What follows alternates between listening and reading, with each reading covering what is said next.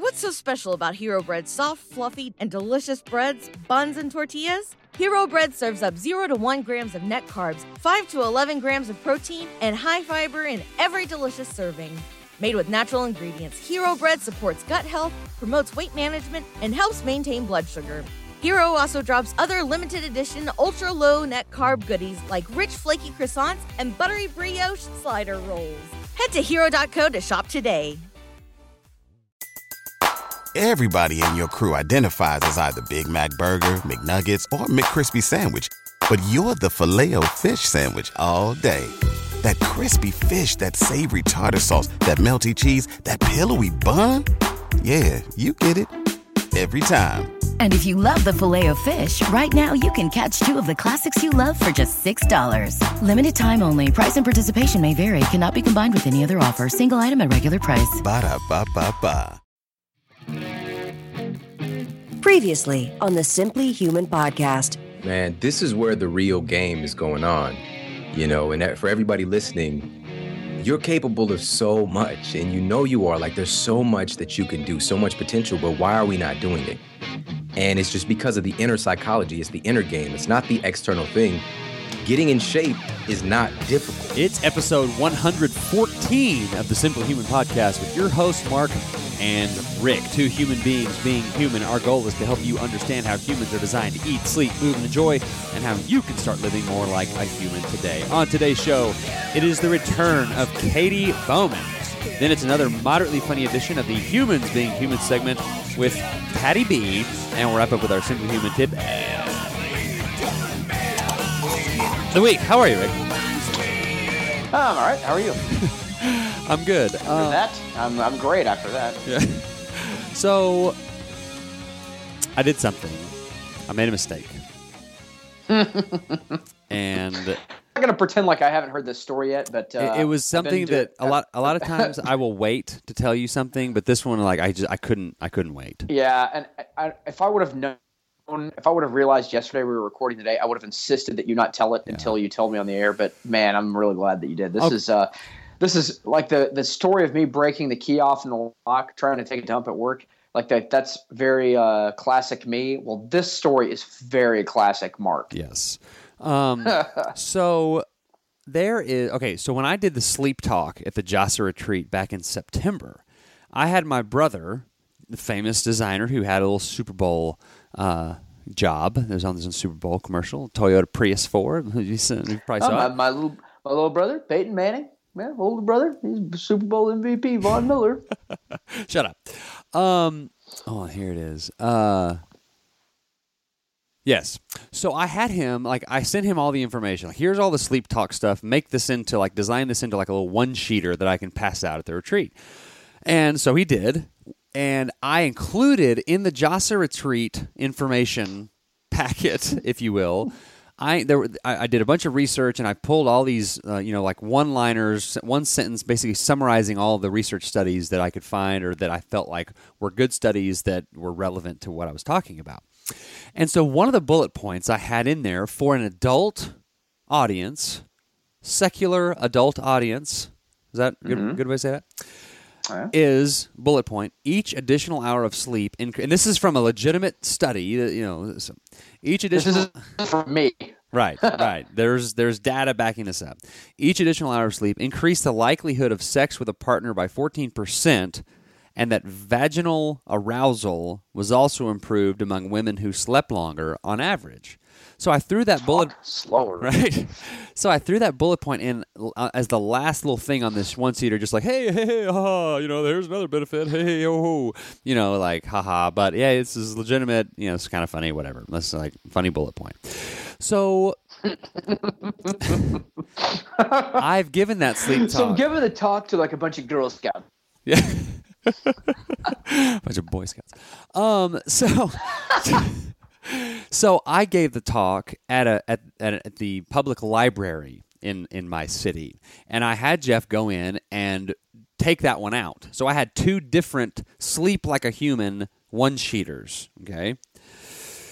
So I was asked by a friend that works at the university that I work at, and she wanted me to stop. Pause very quickly for anyone who's not super familiar. I'm not going to give the name of the school, but this is a small conservative Christian university that is not down with giving people a lot of information about how the whole process of sex works. Although there's one class that everyone takes, like, I don't know, it's very strange. But so this is not something that would be like not even remotely close to being appropriate anywhere within like a mile of our campus. I'm not at Chico State here. I'm at very conservative. Yeah, this is not. Yeah. We're not at Cal Berkeley like in 1968 having free love and stuff like that. It's very much the opposite of that. There's no free love. So, in fact, for a long time, they wouldn't allow men and women to swim at the same time at the pool because that's just.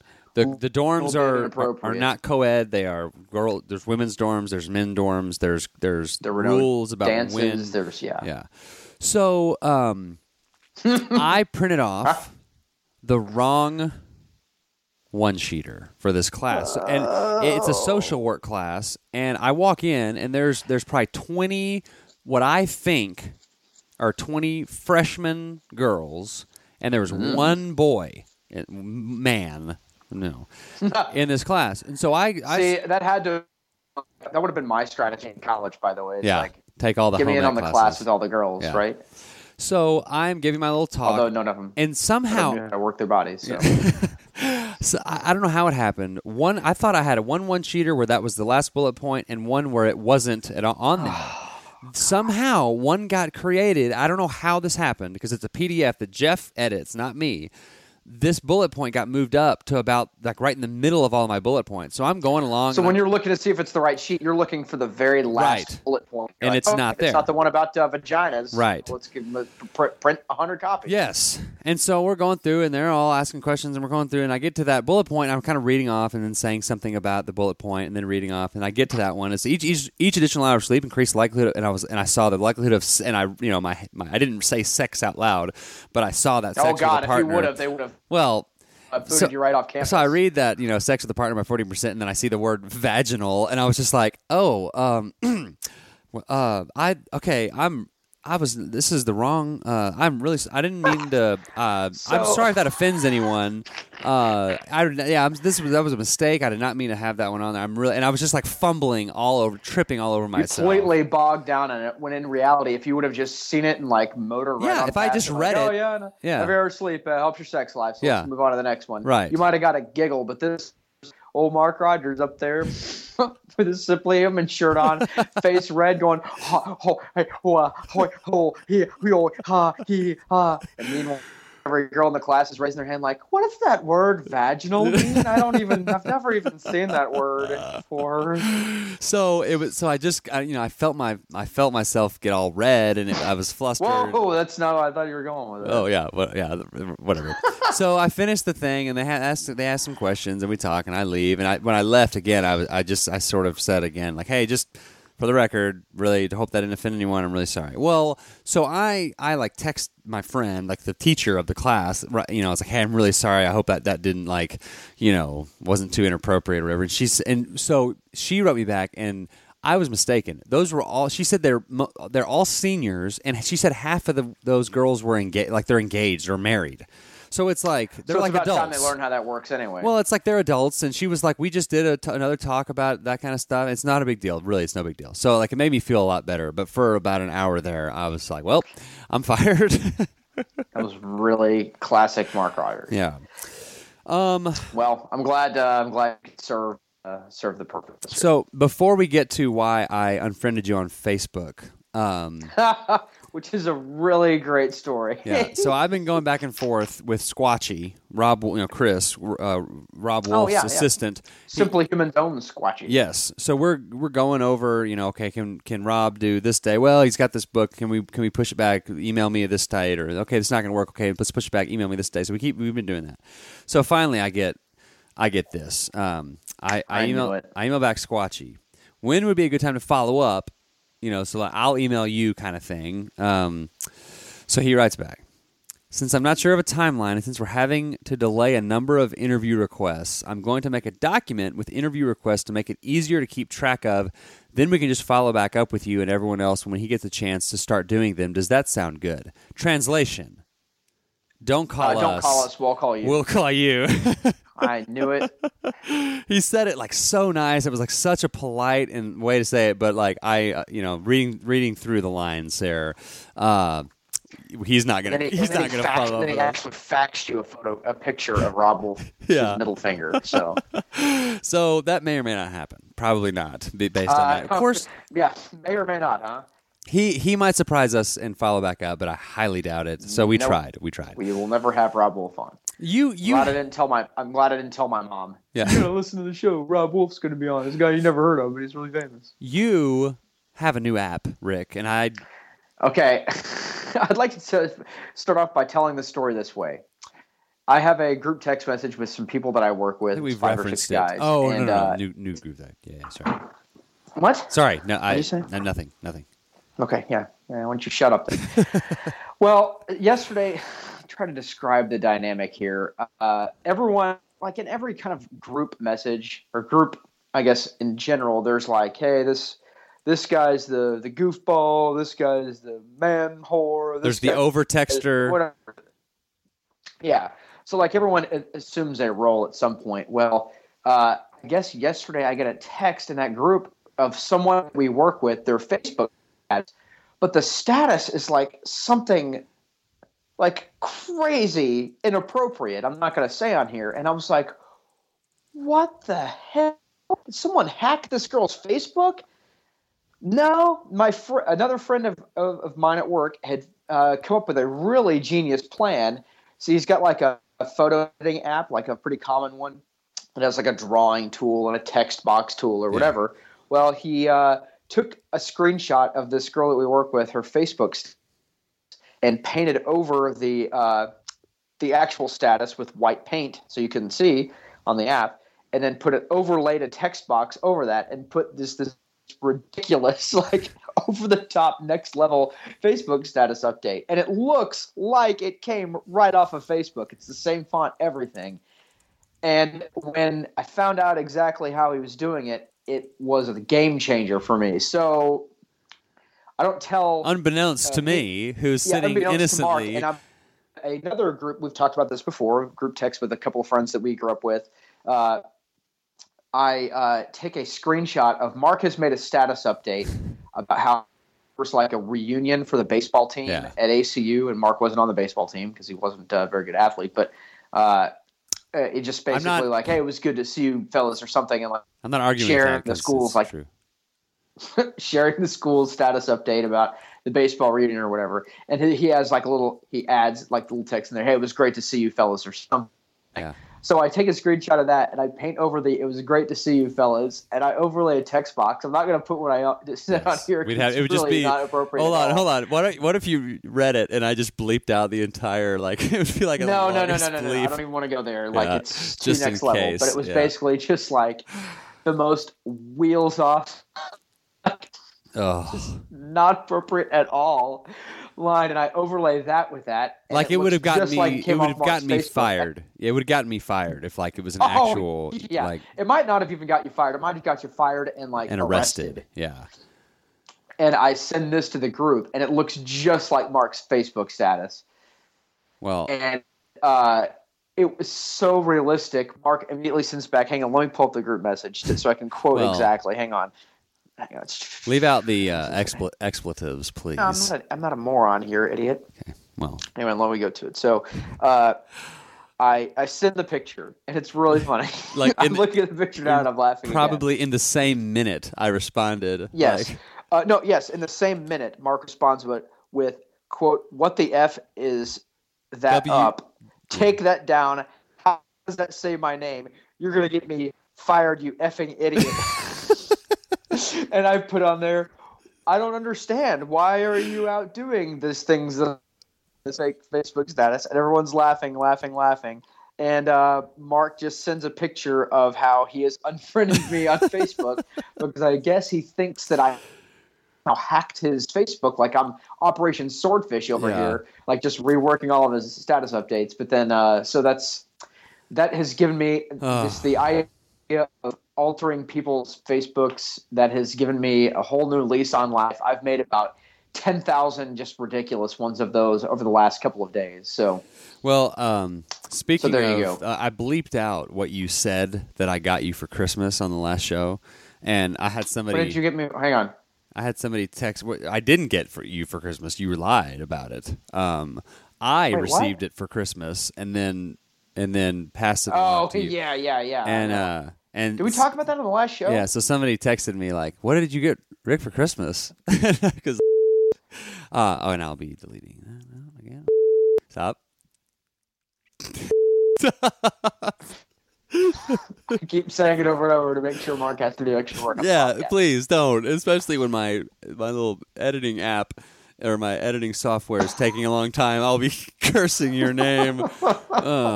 Let's play a. I want to play a voicemail. This one's 39 seconds. Let me try to find a short one. The other one's 13 seconds. I think we've settled. This is the right way to do this. Like the Simply Human voicemails is like just a little drive-by. Like, hey, by the way, here's a funny voicemail we got this week. And by the way, Lonnie apparently does nothing but sit around giving us voicemails. Hey, Rick, Lonnie here. Still driving. Just thought I'd share with you that my battery life on my cell phone is at 69%. That was it.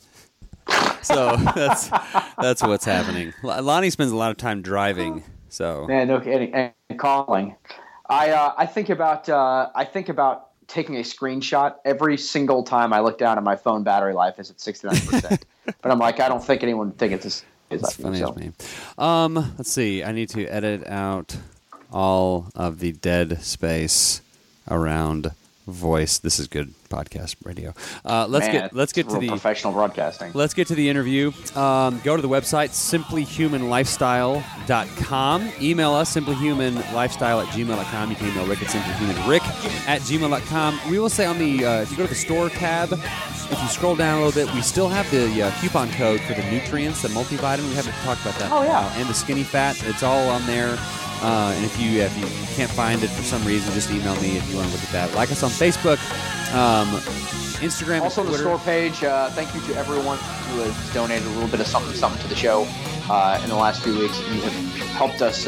We may make some equipment upgrades. We may make some server upgrades and stuff like that. So thank you so much to everyone who just taking a moment to donate a little bit to us. And if you would like to donate a little bit to us, and I mean a little bit, if you gave $5, that would be really awesome. If everybody gave $5, we could set ourselves up for quite some time. But that's on the store tab as well. And so real quick, Darcy and Denise, yes, thank you for your recent donations. Yes, thank you so much. And I think I said everything I need to say. Let's get to the interview with Katy. We talked to her about cellular deformations, nutritious movement, bed sores, foot pain, cardio, optic flow, and you are how you move. Here's Katy. Joining us today for the third time, and it's a pretty exclusive group that has been 3 or more times. Katy Bowman is on the show. Super excited to have her back on. Anybody that's listened to earlier shows that she has been on, you know who she is. You know what she's done. All the books she's written, all the certifications she has. She's the founder of Nutritious Movement, best-selling author, Whole Body Barefoot, Move Your DNA, Alignment Matters, Every Woman's Guide to Foot Pain Relief, which is Rick's favorite book. So I just read it yesterday. It was terrific. He is a woman. It's a feel-good story of the year. And then Don't Just Sit There is out. Is it?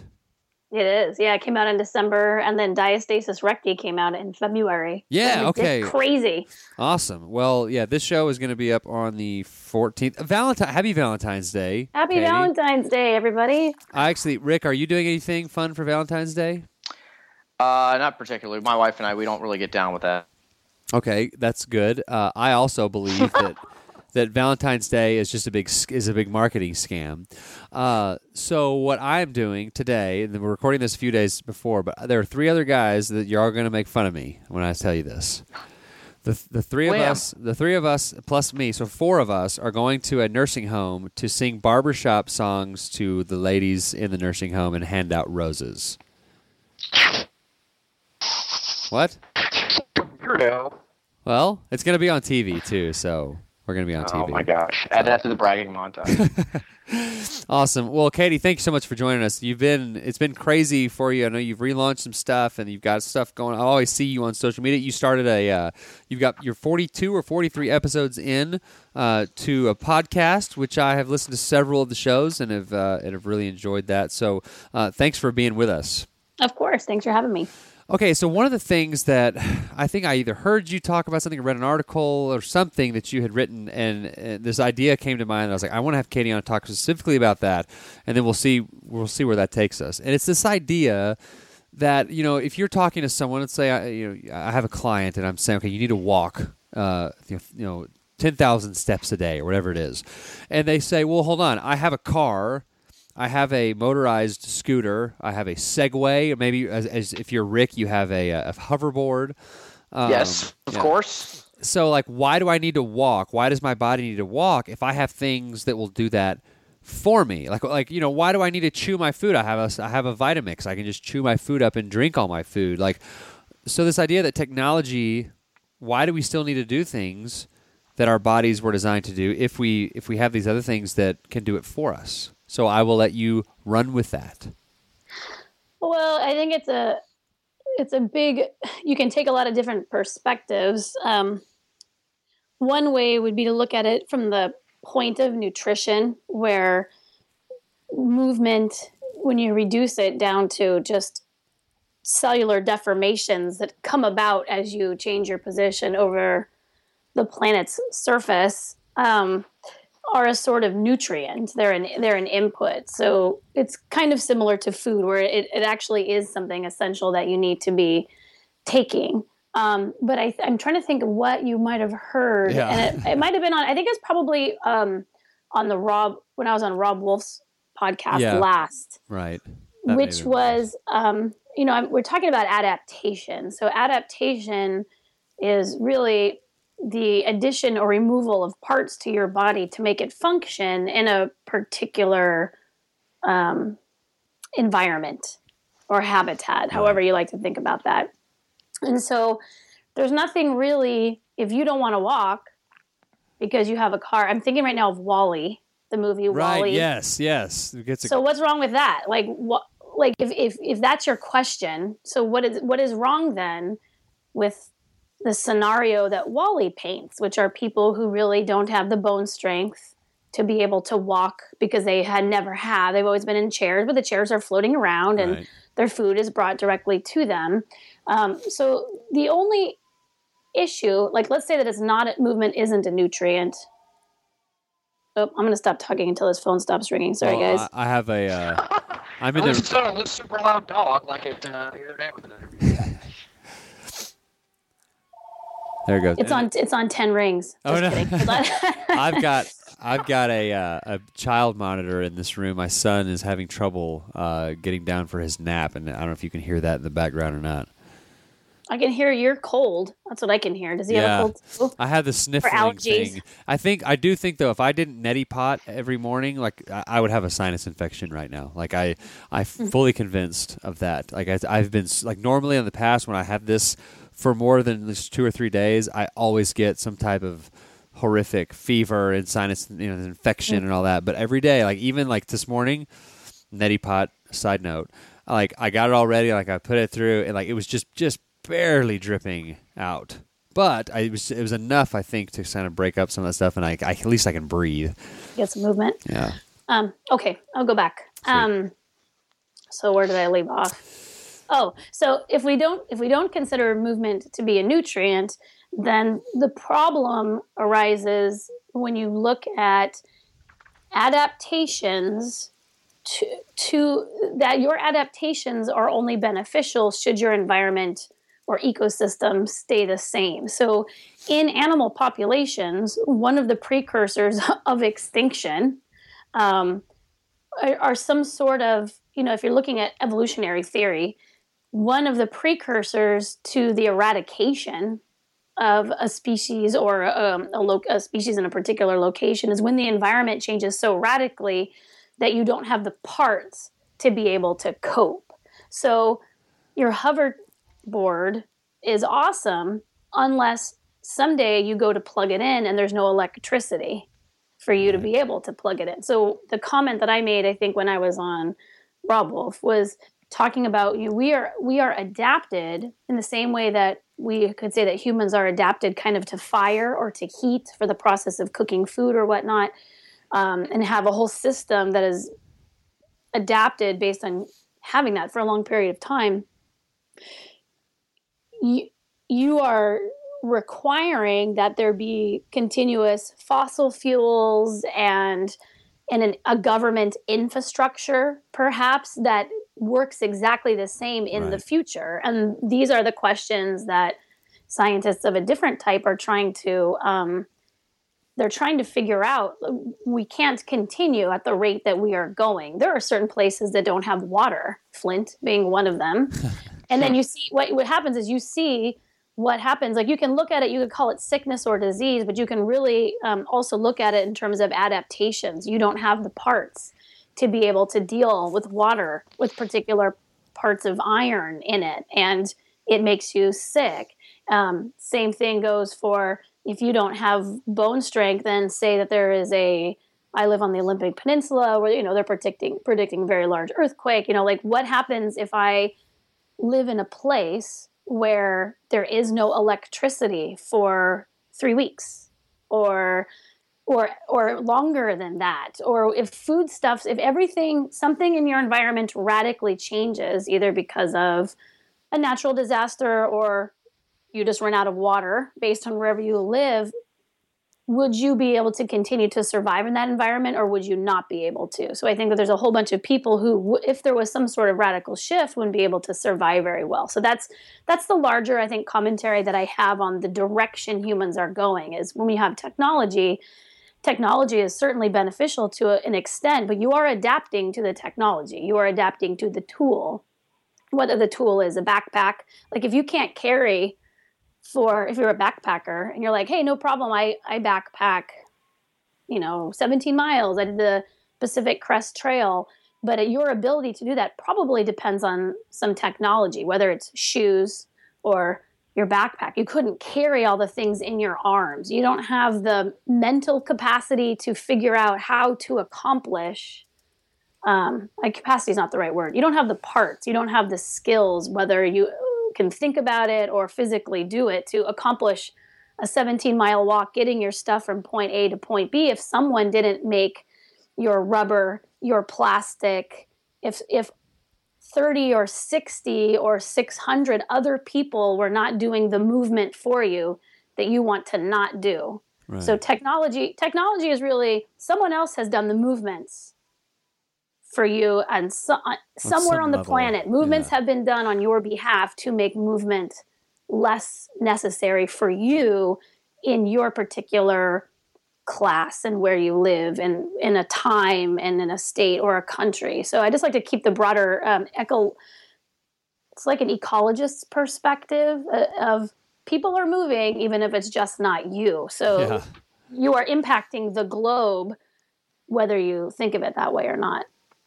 Yeah. And so is there, because then I'll get people like, so I can't do a pull-up. Well, the only time I'm going to do a pull-up is if I'm hanging off of a burning building. Well, that's the chances of that aren't going to happen, so I'm just not going to ever worry about doing pull-ups.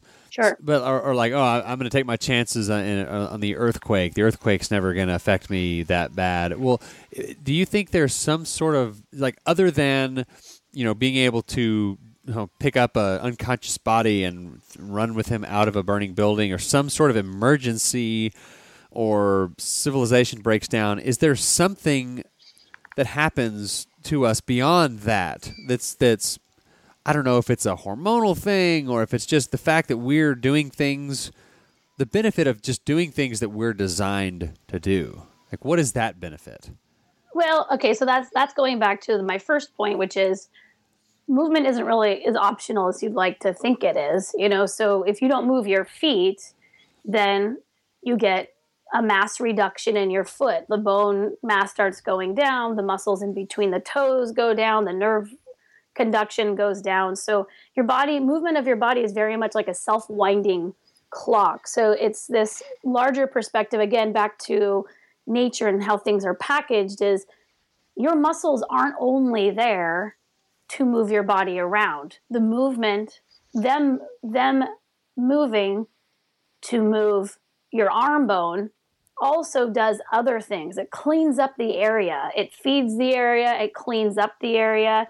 And so while you might not ever need to use, let's say, your latissimus in a way where you could get your arms over your head and like haul your body weight up to the top of the roof or wherever you're trying to go to be able to pull your body weight up, like you may never have to do that for your own survival in an acute or an emergency type scenario.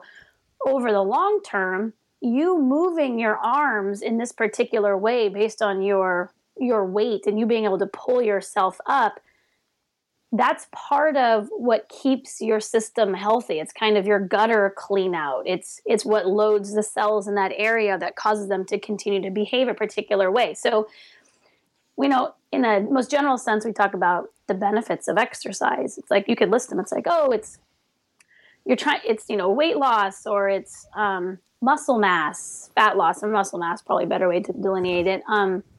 Bone density, cardiovascular flexibility. Like we have all these big categories of the benefit, but on a smaller level, they're actually trying to figure out what is it about exercise that reduces your risks of all diseases and injury across the board. And they can figure out that it has something to do with the individual cellular response to movement, that there is a epigenetic change in tissues that move versus tissues that don't move. So your tissues are different. You have the same gene, but they're expressing themselves differently when you move a body part versus not moving a body part. So it's like our people that live a long time. They live a long time. Oh, they exercised a lot. They're chronic exercisers. So they had more muscle mass, which is the reason they lived longer. Or is it like what you just said? It's not necessarily that they were moving in a particular way. It was just the fact that they were moving, did other things that created longevity and health and robustness on a global scale over their whole system, and not just about one little miniature, or not miniature, but just like one little segment of like muscle. Yeah, well, I think that exercise is a problematic word because so the example that I use most often, because it's the most clear, I think, is in the New York Times. They reported on a study where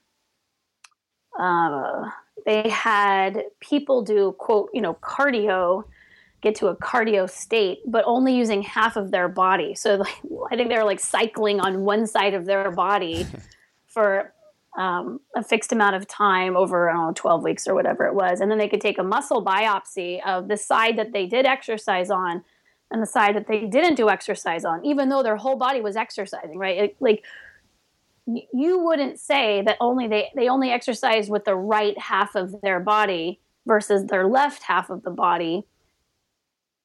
But you might say that a runner is exercising their whole entire body if you see their arms and their legs moving. But what about their feet in shoes?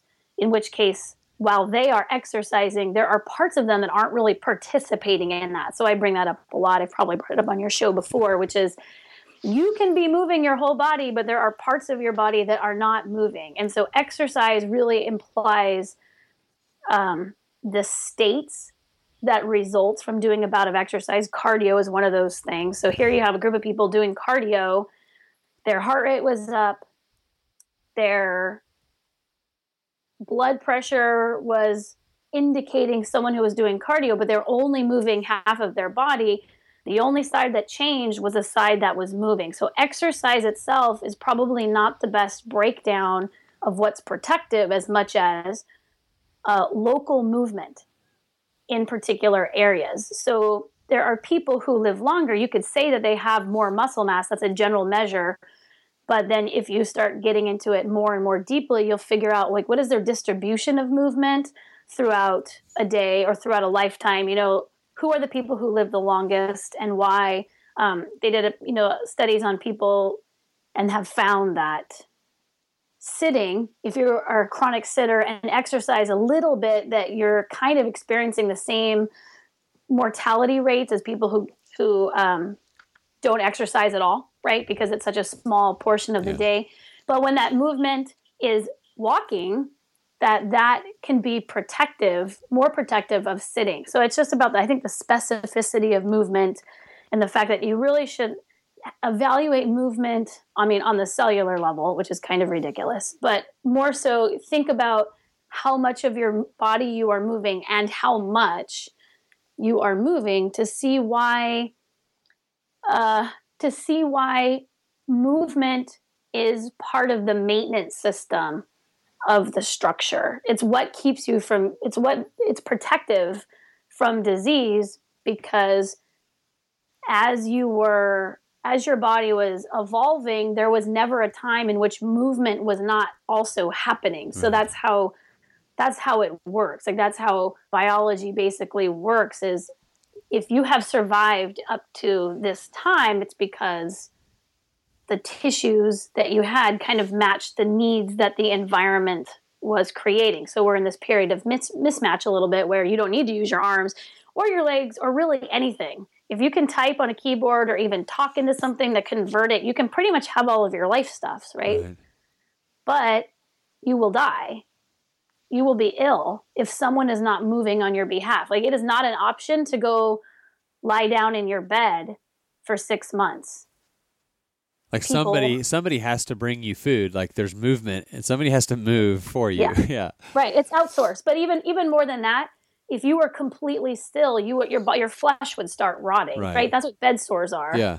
You can't have continuous pressure on your body. Tissues break down, and so we know quite clearly that movement is not optional. It's easiest to see on the extremes of the continuum. It's harder to see why doing a pull-up would result in, better distribution of these epigenetic changes that come from doing regular movements.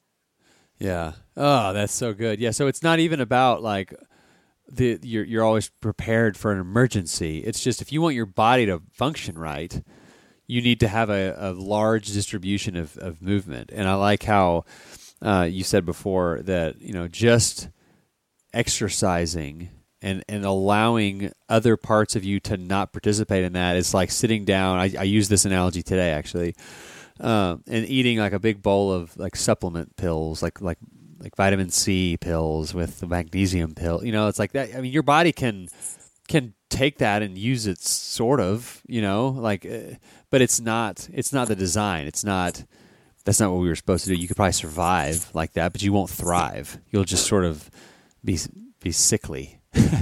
I'm not even sure you could survive. Yeah. I don't think you couldn't survive at all eating a bowl of minerals and vitamins, because there's no calories in it. Right. Yeah. It's a reduced input. You wouldn't be able to survive at all. But also, to be clear, my earlier comment is not about survival of being able. I wasn't saying. Well, that was not what I was saying. Right. I know, but like, it's really about the environment rapidly changing. Yeah. Like, this is always what we see it as a cataclysmic event or a large event, but it can be a very subtle shift of something that all of a sudden you don't have. I mean, a lot of people can't walk. Yeah. And I know your friend knows this because he's read Every Woman's Guide to Foot Pain Relief, probably nightly. When we talk about... Of course, I'm reading it right now. I know you are. I know that. You guys should actually... You know what? You and your wife can read that on Valentine's Day. Ooh, there you go. While you give her a foot massage, she can read it out loud to you, like poetry. We're talking about the foot pain. Foot pain is this early indication that you might have to go into a home sooner as an older person, because you will not be able to provide basic functions for yourself, because almost every basic function requires you be able to move. Yeah. If you're in so much pain where you can't move, as anyone who's ever thrown out their back will know, all of a sudden you are paralyzed, and it's only by outsourcing your movement to other people that you can continue to function. So we've been outsourcing all of our movement for a very long time, and it's very much wrapped into these larger issues of culture, but also the state of the ecosystem, environmentalism, and conservation, I think, in general. Yeah. Yeah, that's greatness. Your last, or one of your most recent podcasts was I believe it was episode 42, and you talked about cardio. Let's talk about that a little bit, and how this just like what are the misconceptions of cardio, and like when you hear people say, well, hold on, you're telling me I don't have to run for an hour on the treadmill. What about my heart health? My heart will be healthy unless it's I do cardio. Like what is the response to that? Well, it's mostly what I would just say. I would say, go listen to everything that I just said.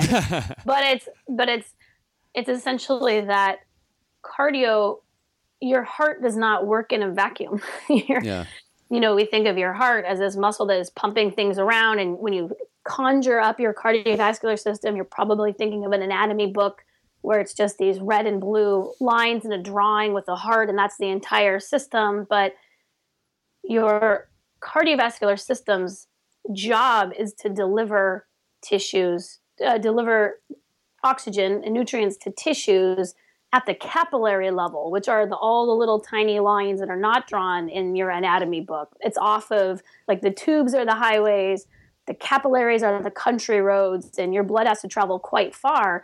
But your blood can only get into those capillaries, or gets into those capillaries well, when you move the muscles that are around those capillaries. So if you have large parts of your body that don't move because your exercise program doesn't use those parts of your body, and or you also are sedentary the bulk of the time, or you move quite a bit, but you have these old injuries or these stiffnesses, and which case it affects the movement on a more micro level, and all of this is covered in Move Your DNA in the cardiovascular section, that you have areas that are sedentary within your body. So cardio is like a whole state response to something that your whole body might not be participating in. So back to that New York Times thing is, cardio does not make your whole body better. Cardio only induces the changes in the muscles and the body parts that you used for that bout of exercise. So cardio is just kind of like, again, it's just like kind of a solution that you would come up with in a movement drought. Kind of like, how can I atone for large swaths of sedentarism? It's like, okay, well then I'll do something higher in intensity to kind of offset the amount of time that I didn't do as much. So I think just that whole podcast is kind of just it's a broader idea of your systems work better altogether. So in the same way you wouldn't train only your biceps, it's more functional to use your biceps in some sort of large whole body motion. Your cardiovascular system is best trained in a more functional way, which is considering how it needs to perform all of the time relative to all of your body parts. Yeah, and I think that goes across all of the pillars of the Simply Human lifestyle. It's like it all works together.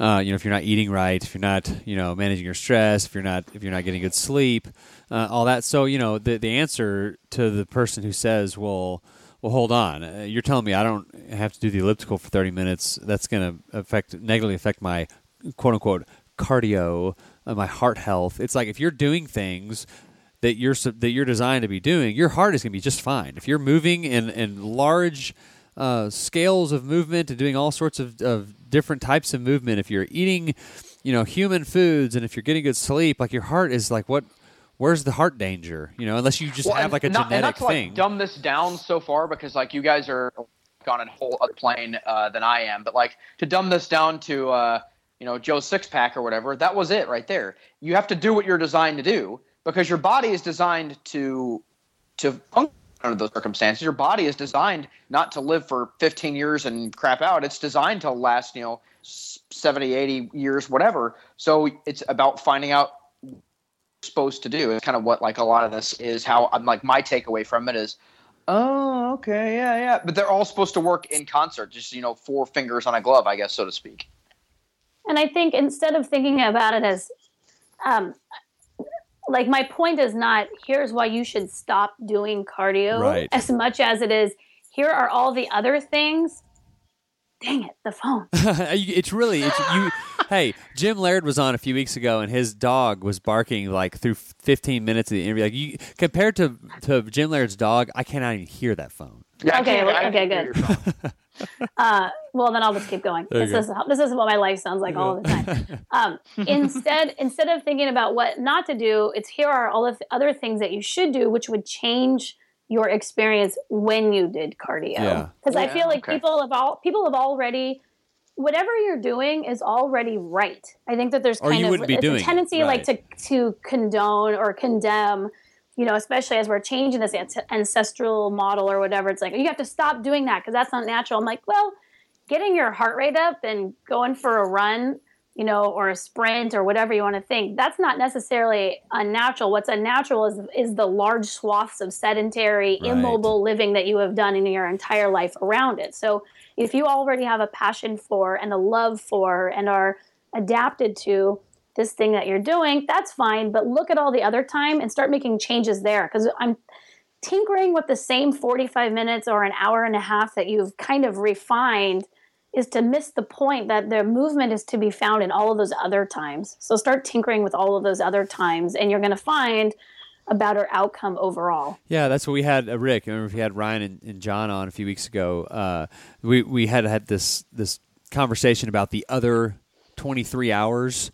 It's not just about like, you could be working out for an hour a day, but that really doesn't outweigh the other 23 hours in the day. And if you're not taking care of those 23 hours, and then the other thing is, if you start doing things like you're designed to do, you might find that you don't have time to do the 1 hour or that 1 hour of quote unquote cardio isn't as beneficial as the walk that you take, the hour and a half walk that you take after you get home from work or with your family or something. Well, and I think that illustration 23 hours was really important for me because you have to, your life is, I think Katy said this earlier about your heart. Your heart doesn't work in a vacuum. Well, we don't exist in a vacuum.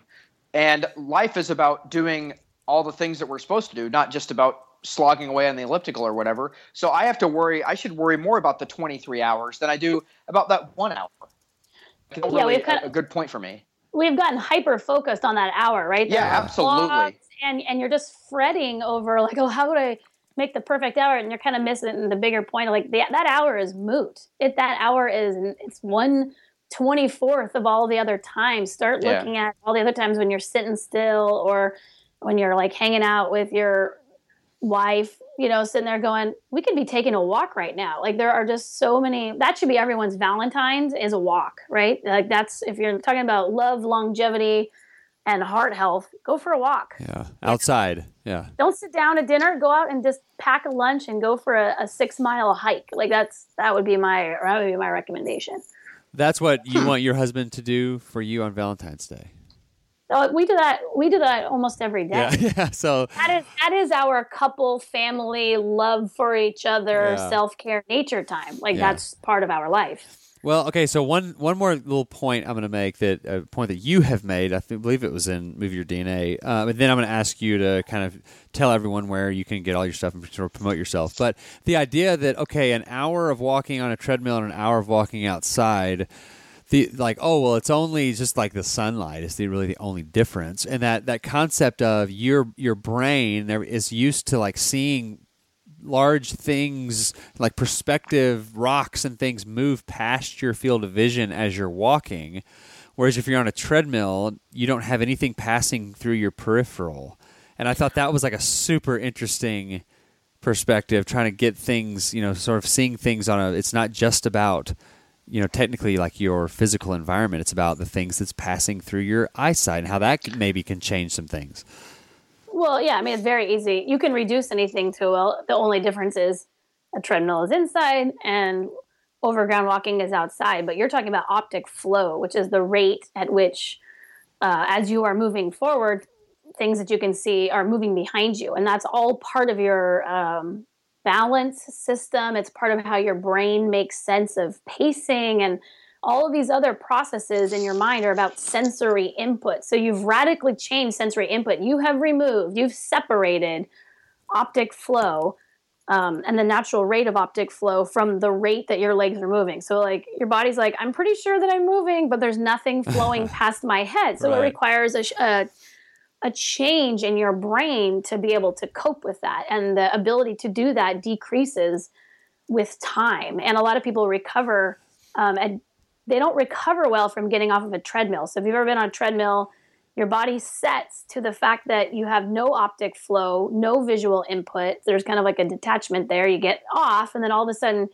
you're walking, and then you've got this optic flow going past your eyes, and your body like starts kind of freaking out for a second that you're moving really fast. It was like, I don't know what just happened, because it set a scale. Your body is really good at making whatever behaviors you do normal to you. Yeah. It actually shifts your physiology. So like, you're going to do that. That's your new normal. We will adapt to that. And then when you change it, you can feel this kind of mismatch. So that is just one of the differences of overground walking versus treadmill. But it's an interesting one, and it's one that people can play with to kind of experiment to see how. And why would anyone, like, honestly, and this is like, why would you choose to walk on a treadmill? Well, if it's like as opposed to outside, maybe the pouring down rain, maybe to watch TV. You know, if you're going to watch TV or read a magazine or something, you know. Man, I can't think. I can't tell you of all the things I've done in the gym. Add that to the bragging montage. I can't tell you something that I hated more, that seemed like it was going so slow, as treadmill work. Because you're not seeing anything. And that's why I hated it so much. And that's why I enjoyed – part of why I enjoyed when I trained for a marathon, I'm not going to do it anymore, but like as I saw all this stuff, I got to kind of explore, a new universe or whatever, like new neighborhoods, and, see different things, and, smell different things, and feel different things.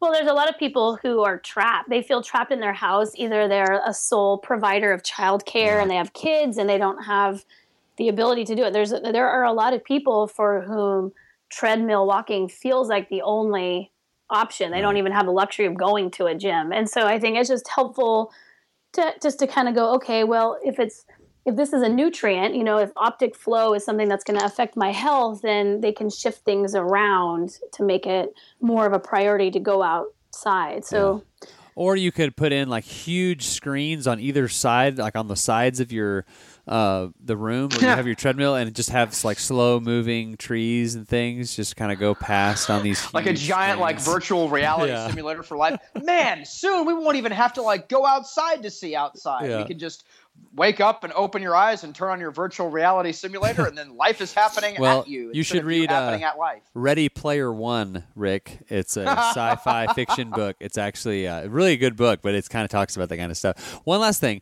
My biggest fear in life, speaking of all this optic stuff, is to get on and I will never get on a cruise ship, but for the record. But if I were to get on a cruise ship, my biggest fear is to get off the cruise ship, and now that being on solid land is my like seasick. Worst fear that happened. It's called like disembarkment syndrome or something. Is that a real thing? Yes. Forever, or just for a day? I think like the really bad cases, like it's just stuck that way, and I would be like, well. So you only feel normal when you're on the water now? Yes. I don't think this is real. Look it up. Look up disembarkment syndrome. That's your greatest fear? Biggest fear. All the things you're afraid of? That's the thing that you're most afraid of? Other than bears. I'm so scared of bears. All right. Well, I guess Mark's not afraid of me burning him alive. Like that would be something I think would rank on the fear list. Rick bitten burning by 1,000 snakes at the same time. It's pretty fearful. You know what? Have you ever read The Expedition? I don't think so. The Expedition is by Jason Lewis. Jason Lewis was the first and only person to circumnavigate the globe on human power. Oh yes, I have. I follow his blog. I would like he did like a blog, and I would follow it for a little while. But I haven't read his book. Well, his book, there's 3. The third one isn't out yet because that's how long the trip took, years. Yeah.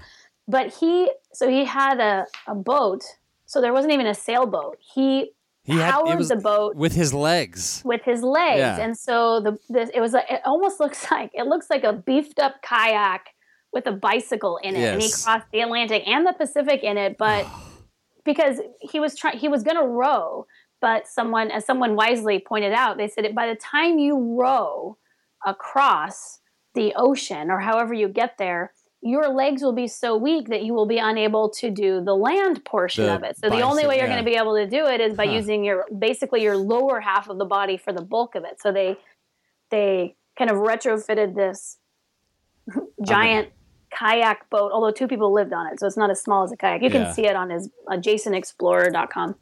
I'm putting that With in a the show bicycle. notes. But so after being on the ocean for months and only cycling, so he is using his legs, but he has been on the sea. They could still barely walk when they got off, and there, it took a while. And to not just the head part, but just from being on the bike, their way of walking pretty much just looked like cycling. So they were like trying to get on another vessel, and it was all awkward because you are how you move. Yeah. You adapt to how you move most frequently. Yeah. And so when you're on a boat, you're busy just making all these kind of small adjustments. I can't remember.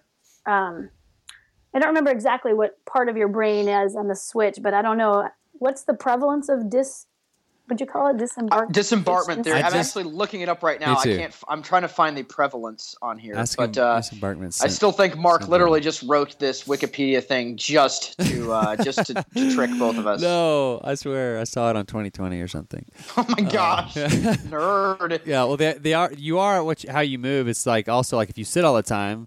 That's why you see so many people like with their thoracic sort of older people with their thoracic bent forward where they can't stand up straight. It's because they've never stand up straight. So your body just stops reinforcing all those little cells and tissues in there that are required to be supple so you can stand upright. So yeah, it goes for everything. But all right, well, Katy, we are out of time. I really appreciate you doing this. Nutritiousmovement.com. Subscribe on iTunes, on the podcast. I'm assuming you're on Stitcher as well. Where else can people find you? What have you got going? I'm at my house a lot. You can call you on the phone. I'm hiking. I'm usually hiking around my house. If you run into me, say hi. But Nutritious Movement is probably the best place. Instagram as well. Instagram, Yeah. I have a fun Instagram account. You do. My Instagram account is a very good example of a movement-based lifestyle. Yes, if you want to see awesome. one in effect, that is a good place to follow. I'm sorry. I would love to keep talking to you, but I just found this Malde d'Embarquement, which is I found some literature stuff on it, so I'm kind of reading. It's like, I told You you. need to write a book about it, and then and just credit Mark for giving you the idea to write a book about this ridiculous disease that might not even really exist. That I'm terrified of. 1881 alluded to it at first, a gait imbalance experienced by sailors when they tried to walk on the ground. There you go. After being at sea. See, told you. Ah, well, you got me. That's my biggest fear now too. Forget the being buried alive in a tomb of snakes. That's right. It's getting off a cruise ship now. No, number one. the worst thing is getting off the cruise ship and there'd be a bunch of bears there and Yes. you're unable to run away. That's Mark's greatest fear. Hold on. I'm about to throw up. Katy, let me tell you, I would pay $1,000 to watch someone throw Mark into a bear's cave. It would be. Thanks. It would be the best thing I've ever seen in my whole really life. appreciate it. Yeah.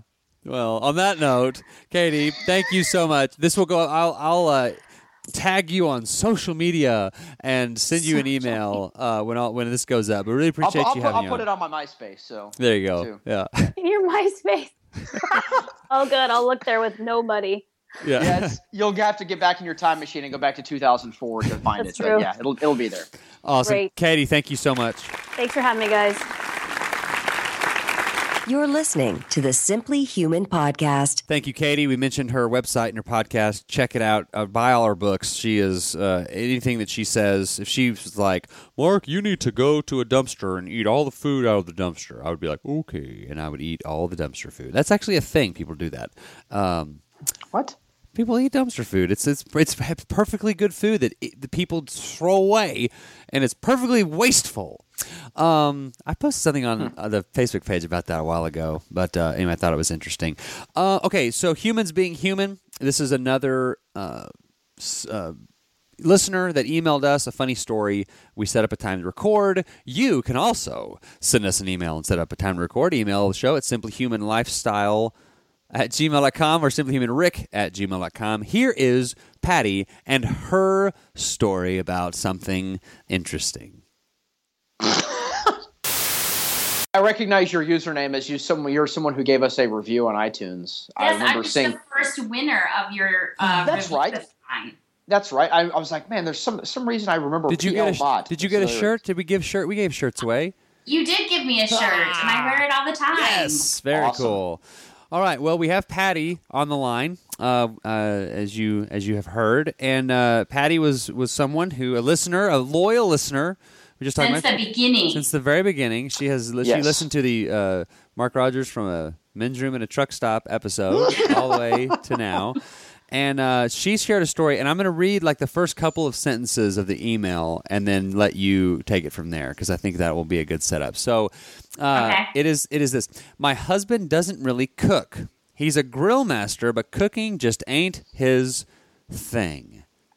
Take it away. I feel like that's a very common scenario, right? Yeah. It is. And partly, as it goes on to say, he grew up in Pennsylvania, and not that there's anything wrong with that, but they really aren't known for their cuisine or their spices. The first time I went to his mother's house, I think the most exotic thing in the cabinet was black pepper. Ooh. So, yeah, it was, yeah.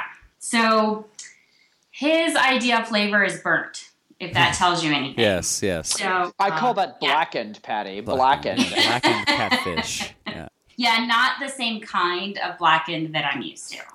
But I've worked for companies over the years like Williams-Sonoma and Crate and Barrel, so I've gotten a lot of training. So I can cook, and I like to cook, and I like to do a lot of different things and use a lot of different foods and different techniques. But every once in a while, you want a night off. And so every once in a while, he volunteers and says, okay, I'm going to make something. And so, I do relish the evenings that I get off. So this is probably about maybe 15 years ago that this happened. So some of the details are fuzzy, and they've been, quote unquote, corrected since I sent you the initial email. So one night he offers to cook. His grandmother made this dish that they called Spätzle and Hamburg gravy. And it's this batter, basically. It's not a dough like a typical noodle, but it's a batter. And then you run it through a sieve, and it creates these little noodles that you put right into boiling water. And then basically like a gravy made up of ground beef that you have some spices and stuff. And so, not very exciting, but good, tasty, filling, hearty. And these, this is back in my days before I knew the evils of gluten. But, so he offers to make this dinner, and he makes the noodles. And as he's getting ready to make the sauce, with the gravy and everything, he starts, as he's grabbing all the stuff, of course, he has no idea where anything is in the kitchen. So I'm like, in the cabinet. Right. He's lived there as long as I have, but this is it. All the baking stuff is in the cabinet. There's a basket on the counter with onions and peppers and that kind of stuff. So he grabs up all this stuff, and he picks up one of the onions. Have you had this dish before? So or is this something that you've never had? I had it maybe once before. Okay. So it wasn't something super familiar to you. Okay. No, it wasn't. And I grew up in the South, so it wasn't a familiar dish regardless. So, he grabs the baking stuff from the, all the canisters of flour and stuff from the cabinet. And then he grabs from the basket an onion, and it's got a big sticker on it that says Vidalia. And he's like, well, what is this Vidalia? And I said, oh, it's this new onion. And it may not have been new, but it was new to us. This is new. It's sweet. And he goes, well, sweet onions. I said, well, it just means it's not as harsh. It's not sweet, but it's not as harsh as a normal onion. So he's, okay, fine. So he starts chopping, and he does the batter, and he gets the noodles going. And so this is where there's maybe a little fuzzy. He's not sure if he ran out of flour. And of course, I wasn't supervising any of this. I was, probably in the living room watching TV. And so I either yelled, there's more in the cabinet, or something along those lines, or he grabbed something that, who knows, because he didn't look. But so he's making the gravy, he's chopping the onions and get those going, and then he's browning the meat, and he's adding, his quote unquote special spices to the gravy, and it's not thickening. And so he's yelling, and I'm like, well, again, I'm not supervising, so I think he's probably just being, very conservative in his sprinkling of the either cornstarch or the flour. And so he yells at me, and he's like, hey, can this go bad? And I was like, no, it's fine. Just use more and turn up the heat. It needs to boil to get, things going. And so he's like, all right. So he's still not thickening and not thickening. And so now, he's like, hey, it's not working. So I come into the kitchen and, I look and it's really not. It's kind of just like, soup. So I take some of the, for whatever he's using from the canister and I sprinkle it in there and I crank up the heat and it's not thickening at all. So I'm like, well, maybe it can go bad. I've never heard of that, but okay, whatever. So I go into the cabinet and I find some flour and I grab it and I'm like, all right, we'll just make this work. Maybe it was, maybe that was an old batch. I open the new one and I throw it in there and crank up the heat again. And immediately, it looks like it should. It starts to thicken and everything's great. Okay, fine. All right, maybe lesson learned. Maybe it did go bad. So then we sit down to eat and we both take a bite and stop what we're doing. And it's like the whole world stops turning. It is so disgusting and vile. It is. But you're trying to this is good. Good job. The thing is, if you immediately spit it out and you're like, God, this is horrible, you're never going to get another night off. Exactly. And so sound like a nice person. You don't want to be like, hey, what you made tastes like hammered dog crap in my mouth. You want to be like, oh, it's just got an interesting ethnic flavor to Yeah, it. exactly. So, and to give you a little background, he's done similar things where I've ended up with hives. So I don't want this to be like another, oh crap, the boy just can't cook. He's trying to kill me. So yeah, we try and eat it. We try and swallow it down. And it's so disgusting. It's like something you would eat on a dare at a fair. It's just. Dare at a fair. That was good. It's vile. So I am pretending to eat that same bite. And he's just stirring around in your plate, exactly. Making it look all like a little kid, right? Well, maybe if I push it around, it'll look like I ate a lot. So he looks at me and he's like, those gosh darn Vidalia onions, and rattles off. He's like, I can't believe you would buy those onions and ruin this. And everything was your onion. It was Patty, you idiot. Exactly. My onion. I was like, well, crap. Maybe the onion, I'm like, I've never had them be this sweet, but it was like candy. It was just, but not in a good way. Yeah. Yeah, it's the bad kind of candy. Ugh. So, okay, so fine. We probably got a pizza that night or whatever. We could not eat it. It was that bad. And I hate this food, but because of you and your damn onion. Yeah, exactly, right? So, and the story from there is, he goes to work and he tells all his friends about these awful onions that I bought. And don't get them, they'll ruin your food.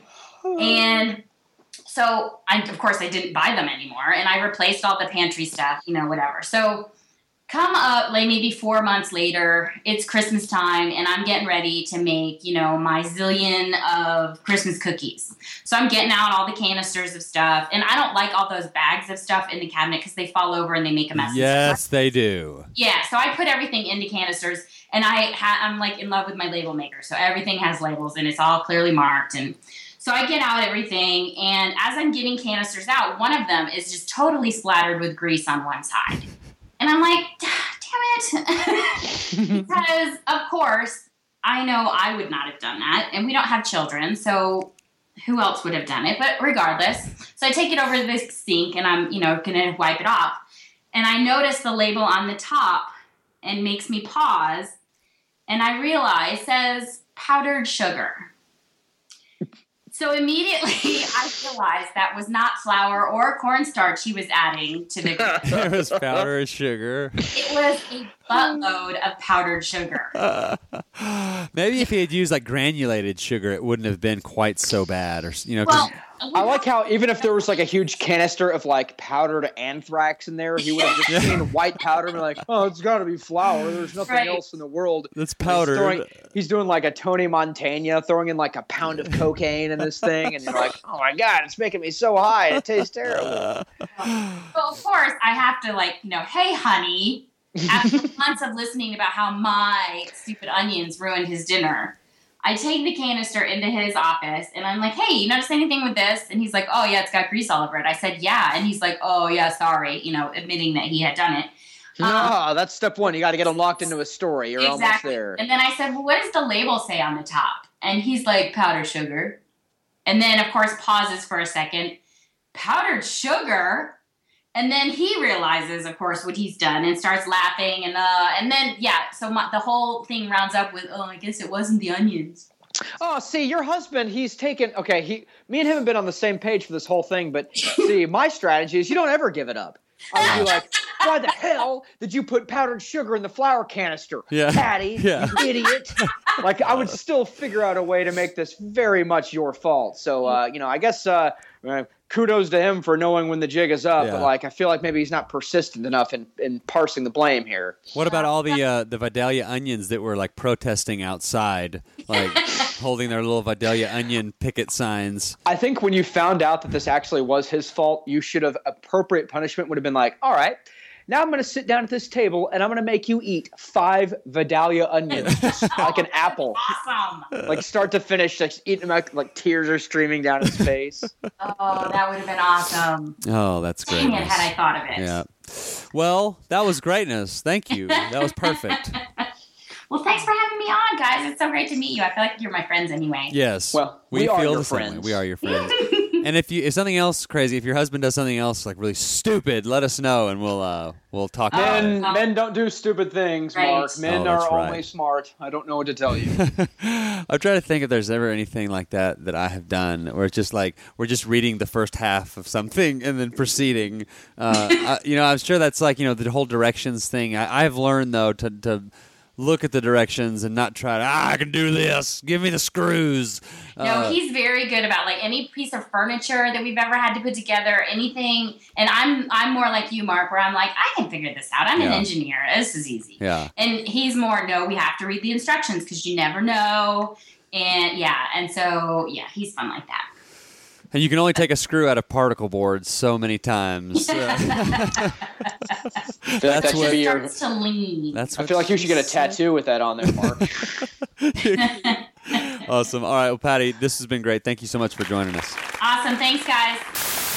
Thank you, Patty. That was great. And if you have a story for Humans Being Human, email me or Rick or both. simplyhumanlifestyle@gmail.com or simplyhumanrick@gmail.com. It is now time for the Simply Human Tip of the Week, something you can start doing today to become a more healthy human. And this one's not going to be very abstract. It's going to be a very easy to do, kind of like the mini habits, just pick a mini habit. This one is going to be something that we talked about with Katy in that optic flow part of the conversation. It is going to be take a walk outside. If you already do that, do it some more.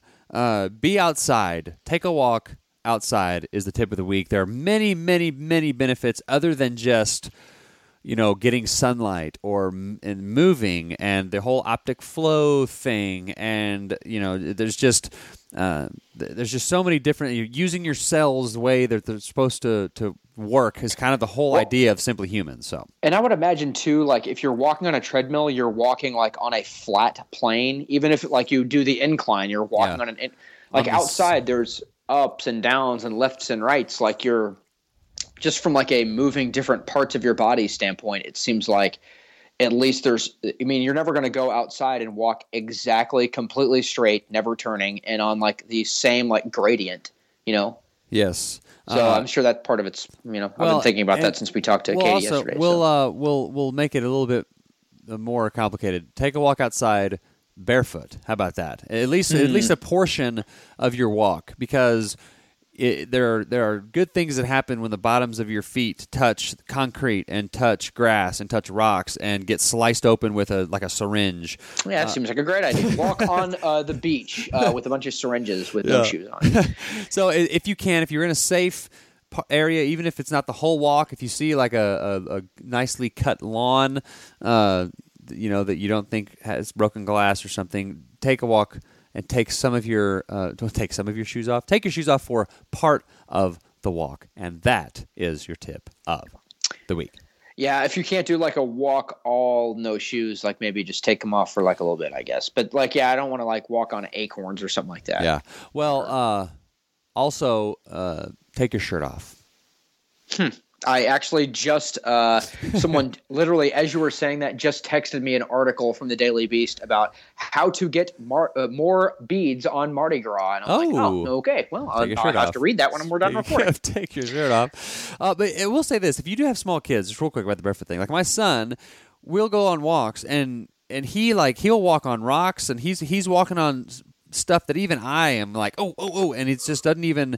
It's almost like when they weigh so little, there's so little pressure on their feet that they're not used to being in shoes all the time. It's like if you just start them out barefoot a lot, then it's like it just, all those neural connections will be strong, and their feet will just be strong, and not like, my dad's feet are like, he never is barefoot. So when he does take his shoes off, his feet look like powdered like donuts or something. It's kind of a weird analogy, but it's like they're like perfectly white and just like baby skin, it's like, and they're like like the weakest feet. We always make fun of him. Yeah, what an idiot. Your son's a real moron, Mark. Really runs in the family. All right. Coming up next time on the Simply Human podcast, Molly Galbraith is going to join us. That will be greatness. She was on like episode 12 or something. It's been more than 100 episodes ago. Oh, wow, yeah. So that's going to be fun. Go to the website, simplyhumanlifestyle.com. Like us on Facebook, email or Twitter and Instagram at simplyhuman52. Go to the store page on our website and look at all the things that we endorse.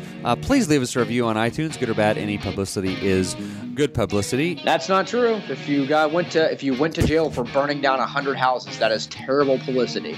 But if you were trying to make money, more people would go to your website and buy your products if you burn down a building. I don't think that's true. Yeah, I think that's probably If you're not true. trying to make money, if you kill a bunch of people, you might. Yeah, Charlie Manson really got rich off this whole helter skelter thing. Well, I could go out and shoot someone, and people would still listen to the Donald Trump. Easy there, podcast. Donald Trump. Let's not. Let's go full Trump here. Yeah. Just kidding. Okay, thank you for making us part of your day. We know there's a lot of options out there. We really appreciate you making us part of your day. That's going to do it for this edition of the Simply Human Podcast. And remember, old Mark Rogers up there with his Simply Human shirt on, face red, going, and meanwhile, every girl in the class is raising their hand like, what does that word vaginal mean? I've never even seen that word before. So until next time, enjoy yourself.